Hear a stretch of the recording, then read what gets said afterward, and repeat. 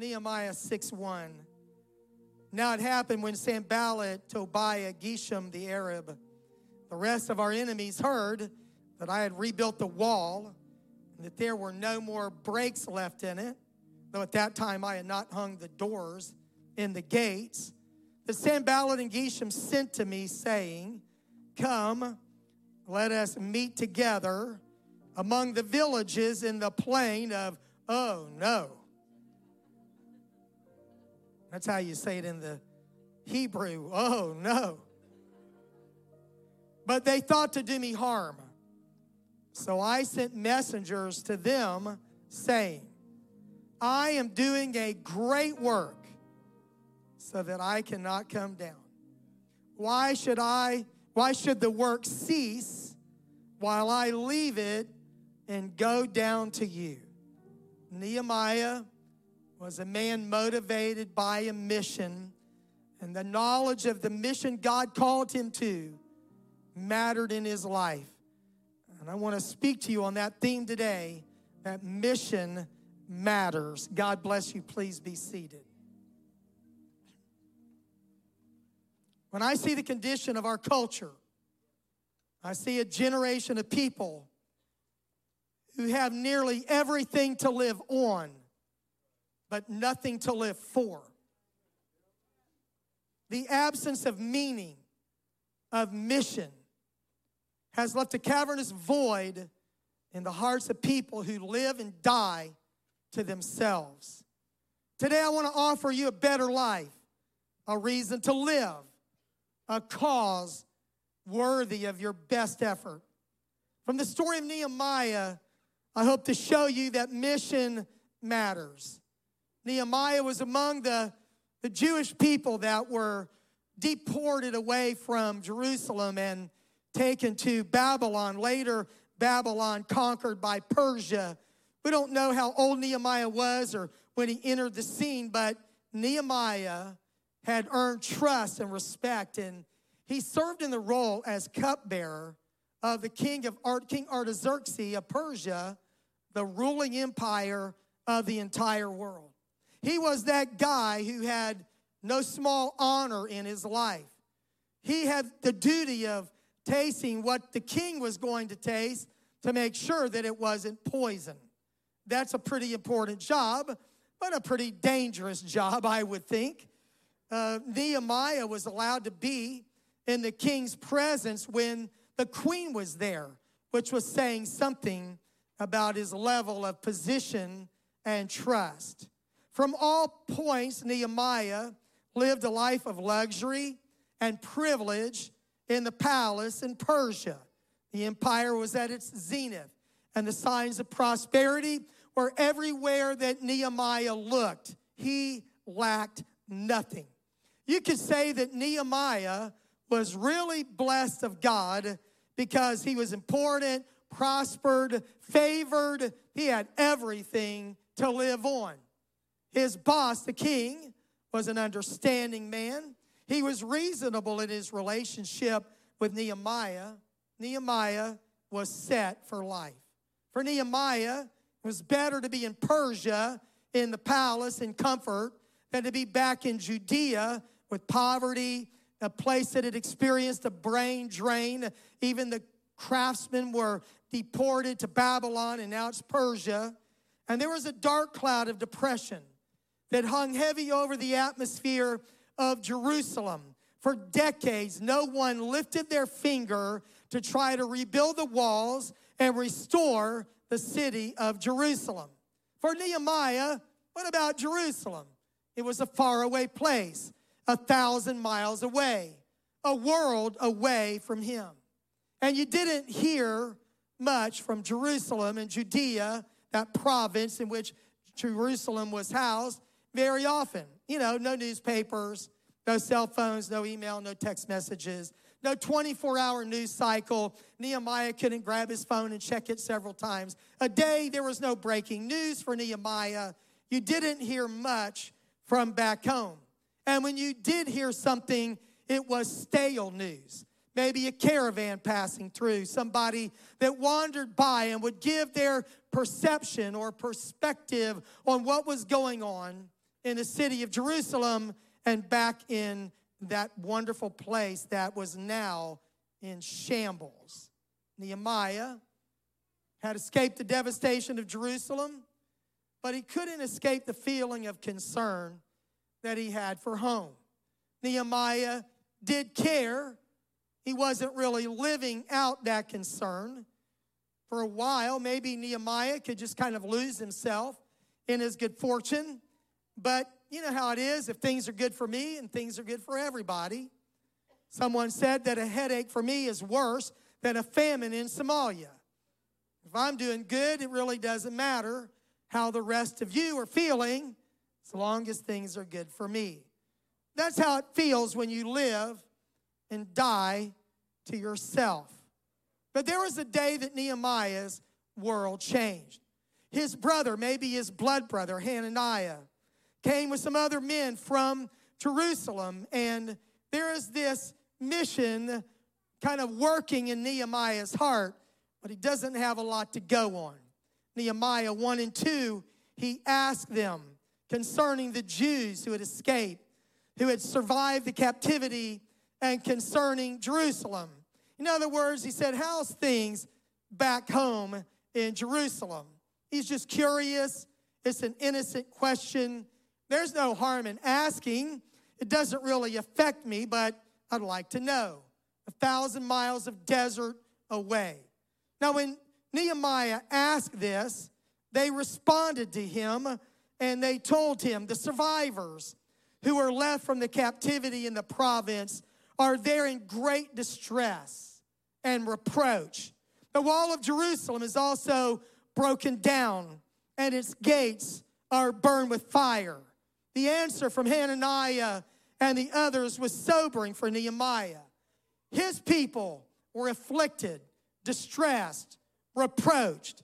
The walls of a city, an ancient city, were its only hope of survival. If the walls are broken down, any marauding band or enemy army can come in and destroy the city. So no walls, no protection.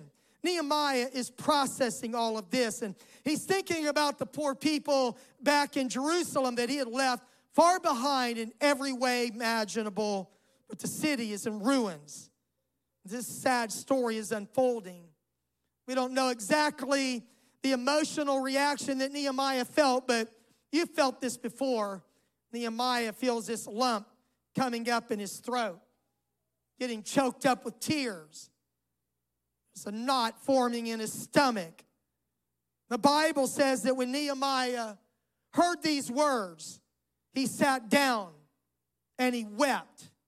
It was the birth of a mission.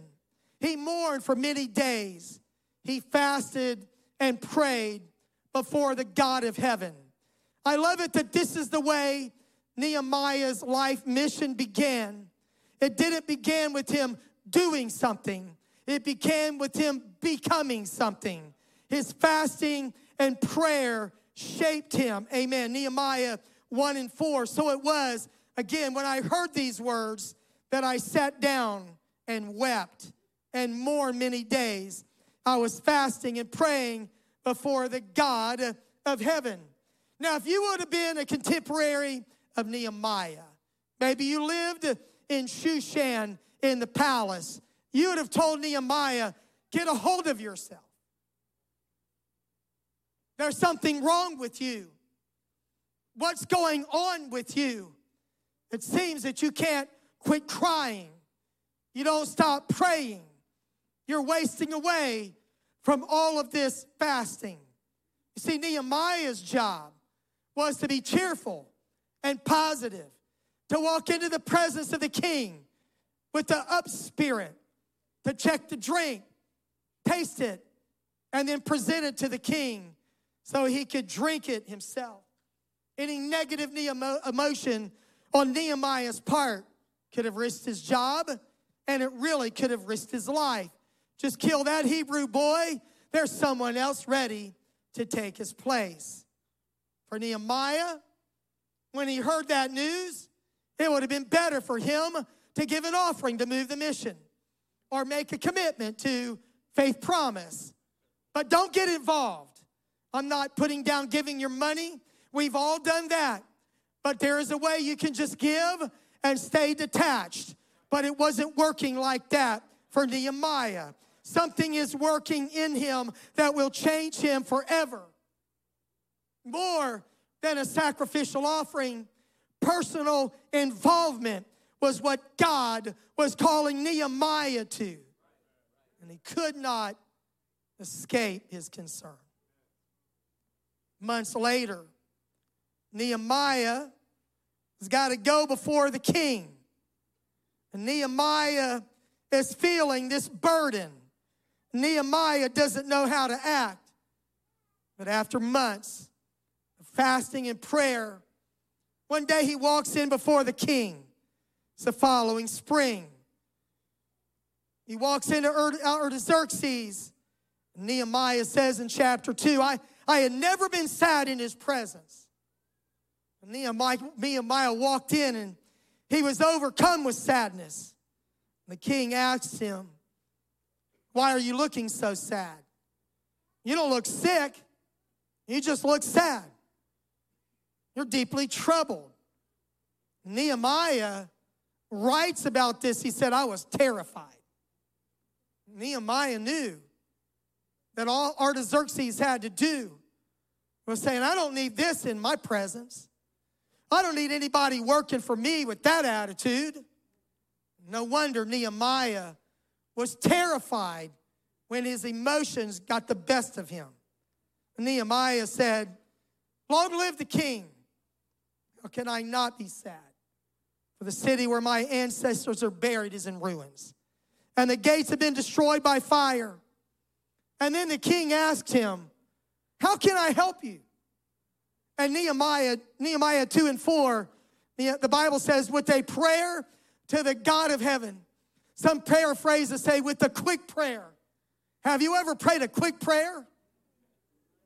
I mean, this prayer is based on months of prayer and fasting, but standing there in front of Artaxerxes, Nehemiah just kind of said, Jesus, help me.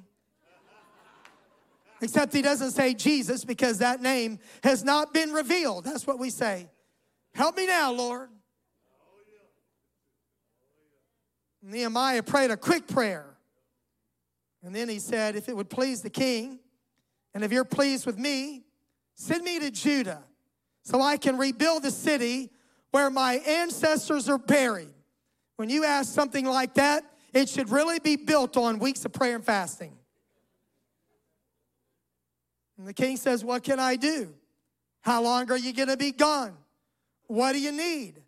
Nehemiah says, I need letters of protection. I need some soldiers to go with me. I need the promise of provision that you will let me get timbers out of the forest to build the walls. I need you to resource me so I can do this. And when he said it, then King Artaxerxes said yes. Incredible. Pagan king tells Nehemiah, I'm giving you everything you need to go back and restore the city that is an enemy city, that they have been warned, if you rebuild that city, those people will rebel against you. But God moved on the heart of a pagan king out of the response of a man with a mission. Incredible. Go back and build the walls. And Nehemiah said, and the king granted them to me according to the good hand of my God upon me. Here is what I've learned, and just something I want to say on the way to my main message that God's resources flow to the mission. If you sit around doing nothing, nothing is going to happen. If you're like the 4 lepers that get up and try something, you're going to find God operating miraculously on your behalf. And when Nehemiah makes up his mind, I'm going to do something, then God says, I'm going to do something for you. Amen. It's like military resources that flow to the tip of the spear. Nehemiah is on his way. What an incredible story. So because it's just one sermon, I need to fast forward to the heart of what I want to talk about today. Nehemiah is motivated by this mission. Persian king Artaxerxes authorizes and resources him to rebuild the gates and walls of Jerusalem. Nehemiah was convinced that his mission was worth his life, that it was essential, not optional. Now, the walls and gates of Jerusalem have been razed by the Babylonians. They've laid in ruins, and there's some evidence that some attempts have been made, but in Nehemiah's account, nothing much had happened. 70 years, possibly as many as 90 years have gone by, and there's no one else that has ever risen up to make a difference in Jerusalem. Nehemiah gets there, and late at night when no one knows, he rides on a donkey and he goes around the rubble and the walls of Jerusalem. He gets to a place where the passage is so tight, he has to dismount and walk through just by himself. That's how much rubble was in Jerusalem. It was a deplorable condition when Nehemiah got there. But he did that secret reconnaissance mission to assess the damage. And then he began to rally the people. He secured the required resources, and they began to build. And the Bible says that Nehemiah motivated the people, so he built the wall. And the entire wall was joined together up to half its height, for the people had a mind to work. People that had never done anything for decades. Now a man with a mission walks on the scene and says, we can't do this. God is in this. Artaxerxes has provided for this. Let's go. And the people said, we've got a mind to work. Let's rise up and build. I love it. That's what happens when you're a person with a mission in your life. Well, but God's mission, because it has an eternal impact, it's always opposed. Nehemiah's adversaries tried to get him to stop. They used various tactics, including letters of intimidation, 4 letters, then a 5th letter trying to undermine him. Their guys, Sanballat, other enemies, Tobiah and Geshem. And they said that the wall was built, but only the doors and gates were not yet finished. Nehemiah's work is progressing beyond their expectations. At the beginning, they mocked him and said, even a little fox can run up on those walls and the walls are going to fall down. And well, Nehemiah revived the stones that had been burned, and they just ridiculed him. But now they realize that this guy's for real, that this rebuilding effort is taking place. And so they make urgent plans to stop it, trying to figure out, and they decide, nobody here was motivated till Nehemiah got here, so let's get rid of Nehemiah. And things will go back to the way they were before he showed up. So Sanballat, Geshem, they come to Nehemiah. They say, why don't we want to have a powwow with you, Nehemiah. We want to talk about all the good things that God is doing, or whatever they said. Why don't you come down from that wall, Nehemiah, and meet with us in one of the cities in the plain of Ono. Of Ono. And I say that because every time you're tempted to compromise, you ought to say, oh no, I'm not going there. Oh no, I'm not doing that.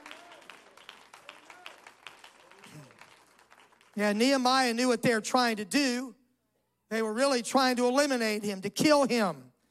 And they knew that if they could get rid of him, as I said, that the work would cease permanently. Nehemiah is persuaded that he is doing a great work. And I have learned that when people believe that they are doing a great work, they will make great sacrifices. When you believe what you're doing isn't that big a deal, you're probably not going to make a great sacrifice, whether it is time, talent, or treasure, not worth it. But when you know what you are doing is of God, that it is a mission that matters, that it is an eternal mission, that it is motivational, and you will be willing to sacrifice in a measure that matches the mission. It's our text, Nehemiah 6:3. So I sent messengers to them saying, I am doing a great work, so that I cannot come down. Why should the work cease while I leave it and go down to you? Now I told you they didn't relent. They wrote 5 more letters trying to undermine him. But Nehemiah had an unflappable determination to fulfill the mission that God had given him. And I have found that when you live with a sense of mission, that it matters, that it changes you, it changes other people, it changes everything, and it changes eternity. Yes, it does. Nehemiah 6:15. So the wall was finished on the 25th day of Elul in 52 days. It is one of the most amazing feats in the Bible. Working day and night, sleeping in your clothes, for a while having a sword in one hand and a tool in the other, doing whatever it takes, highly motivated by a man on mission. Amen. And the Bible says when it happened, when they finished, that the enemies heard of it. And all the nations around us saw these things, that they were very disheartened in their own eyes, for they perceived that this work was done by God, that God was working with them, and God got it done in 52 days. When you read Nehemiah's history, he's not a prophet, he's not a priest, he's not a preacher by calling. He was appointed to be a governor, but he was a man on a mission, and God used him beyond his wildest dreams, beyond his ability, because he was willing to say, I care, and I will do something about it. Mission matters. I want to say it again. Nehemiah said, I am doing a great work. I am doing a great work, and I will not come down. Mission matters. If you're doing something for God that has eternal value, you are doing a great work. You may feel like that you serve in obscurity, but not to God. You may feel like people don't really know what you're giving, but God does. You may feel underappreciated, but if you are serving God with a sense of mission, you are doing a great work. Don't come down. Don't quit. Don't compromise. Amen. There might be a concerted effort for you to come down from the wall, from your mission. But like Nehemiah, hang in there. Stay with it. Don't quit. Amen. I have become keenly aware that the greater the work, the greater the attack. I have learned that revival and resistance occur simultaneously. Read through the first 9 chapters of the book of Acts. As soon as things start going good, then they start going bad. As soon as there is victory, there is resistance and an attack. And you can count on it in your life. But I know when the attack is great, that the revival will be great. When there is an attack against the mission, that God will prevail. That no weapon formed against us shall prosper. That everything that was meant to destroy us will advance us. That their sword will go into their own belly, the Bible says. And every man's sword was against his fellow. The greater the revival, the greater resistance. Greater is he that is in us than he that is in the world. I am doing a great work. You are doing a great work. Let's thank God that we know that we are doing his work and we will not come down.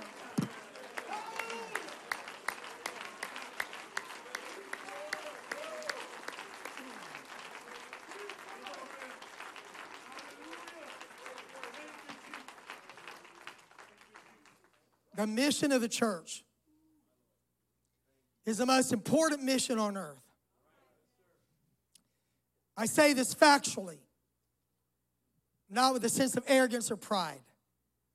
The mission of Atlanta West Pentecostal Church is to lead people into a saving relationship with Jesus Christ and to develop them into fully devoted followers of Him. Our mission will result in the eternal salvation of souls. Those we fail to reach and those who resist and will not respond will spend eternity tormented in the lake of fire. Our mission matters because of what is at stake. It doesn't matter because of who we are. It matters because of what we're doing. And if we allow ourselves to just kind of dwindle down to self-existence, we will miss the great mission that God has for us. I have learned that your level of personal motivation is dependent upon your awareness of your mission.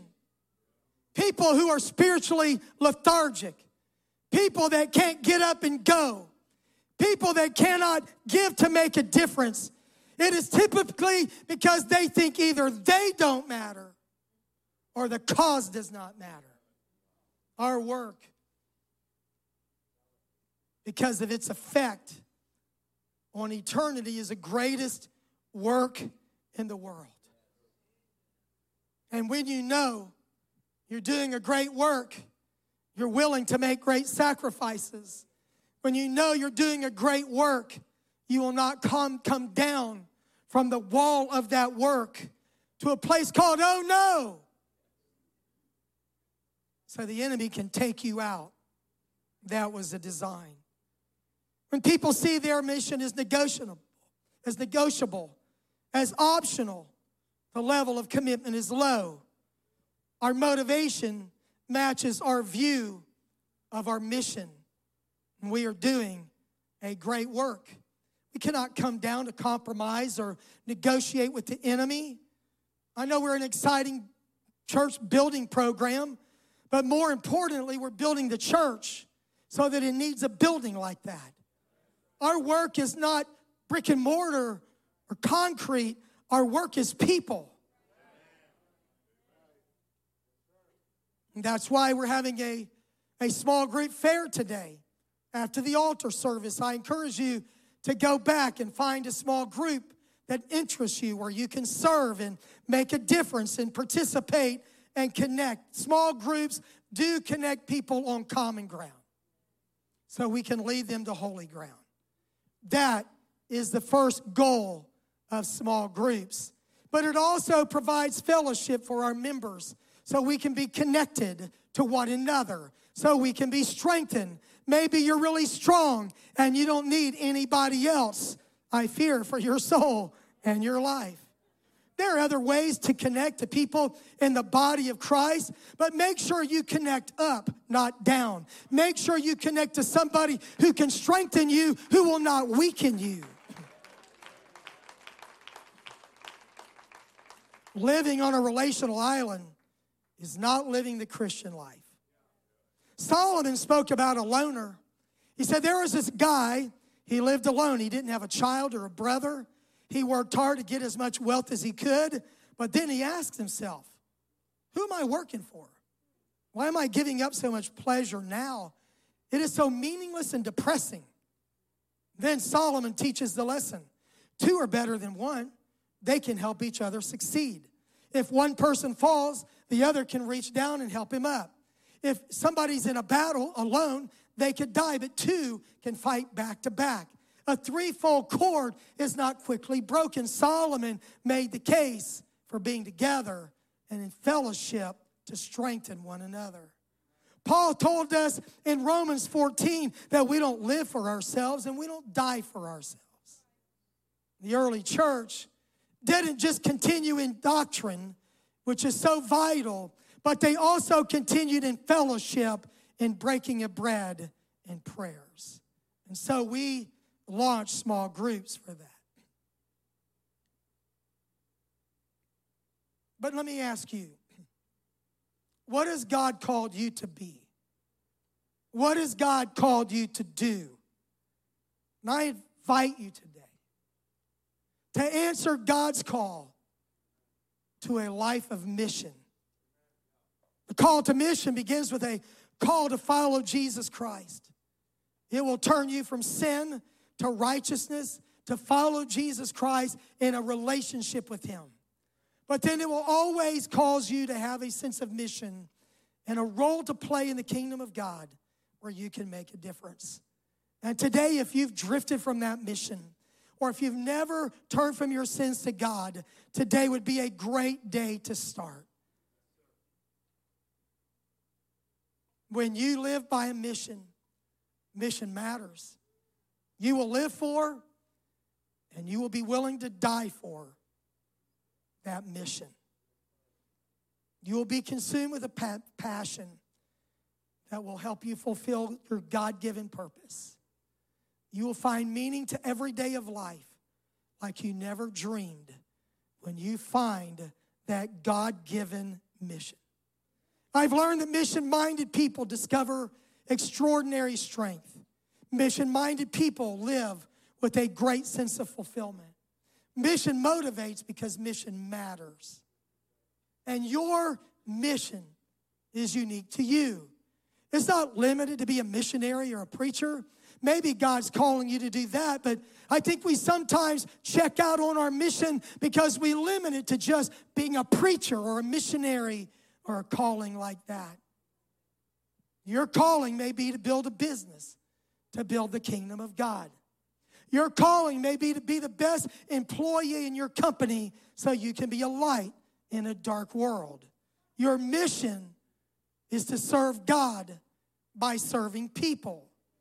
God gifted you, and you will be accountable to God for what you do with that gifting and that calling and that mission. Today, God is calling to the mission of the church to never be the same again, to be motivated by that mission. It will move you to action. It will bring out the best in you. It will cause you to quit making excuses and start making decisions. It will give you the courage to stand when your faith is challenged. It will keep you from sin when you are tempted. It will make sense out of sacrifice because mission matters.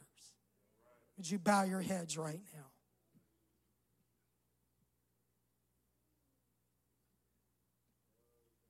I pray in the name of Jesus Christ right now.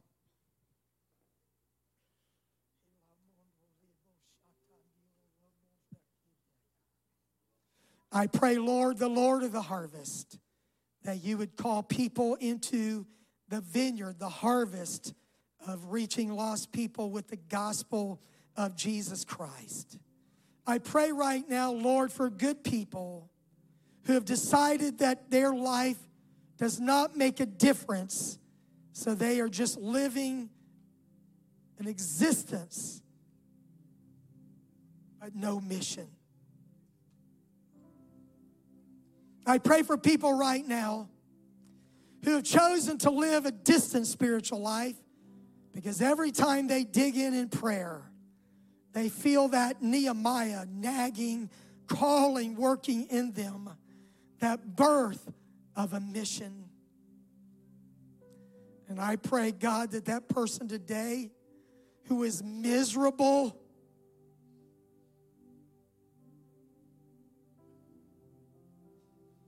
living short of their potential, I pray, God, that you would rekindle that gift that is in them, that you would rekindle that passion that is in them, that calling you put in them at a private altar, at this altar, at a youth camp, at a conference, in a still small voice, in a thunder. Rekindle it today in Jesus' name, I pray.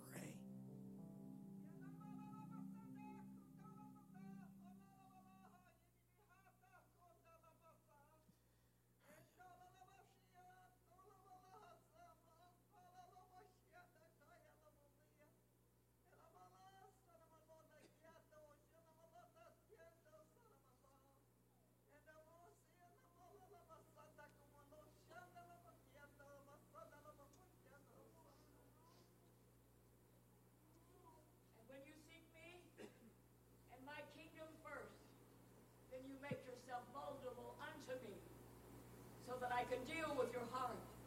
I can give you the plans that I have for your life. The plan to prosper you. The plan to bless you. The plan to lead you and to guide you in every aspect of life that you surrender unto me. A closed fist can never reach out to me to receive, and for allowing me to put in your hands that which I would have you to do. I have giftings and callings that I have placed in your life that you have not used because you have been disillusioned. You have been led in places that you should not have gone or walked. My Spirit calls to you this day. Lay aside those things. Take up the cross that I have issued only unto you, and walk in the avenue that I have for you today to prosper, that my kingdom may prosper. That your life will be a reflection of my love to a world that is lost and dying and seeking love and seeking a light and seeking help. That lies within your court. It is your decision, a decision today that must be made.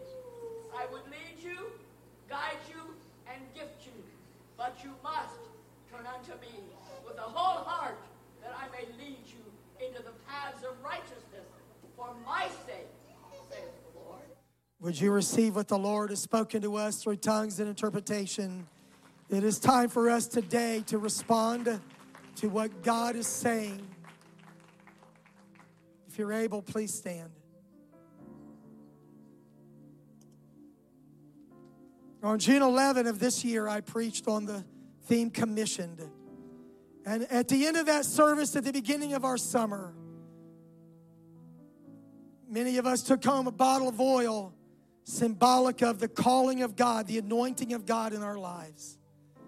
As we launch into this fall, I want to remind you that God has commissioned you to go, that God has given you a mission.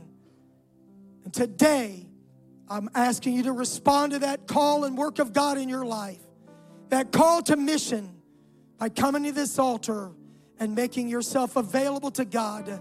Would you come right now? Would you step out? Come as close as you can get. Please leave room in the aisles. Let's come, everyone who is able.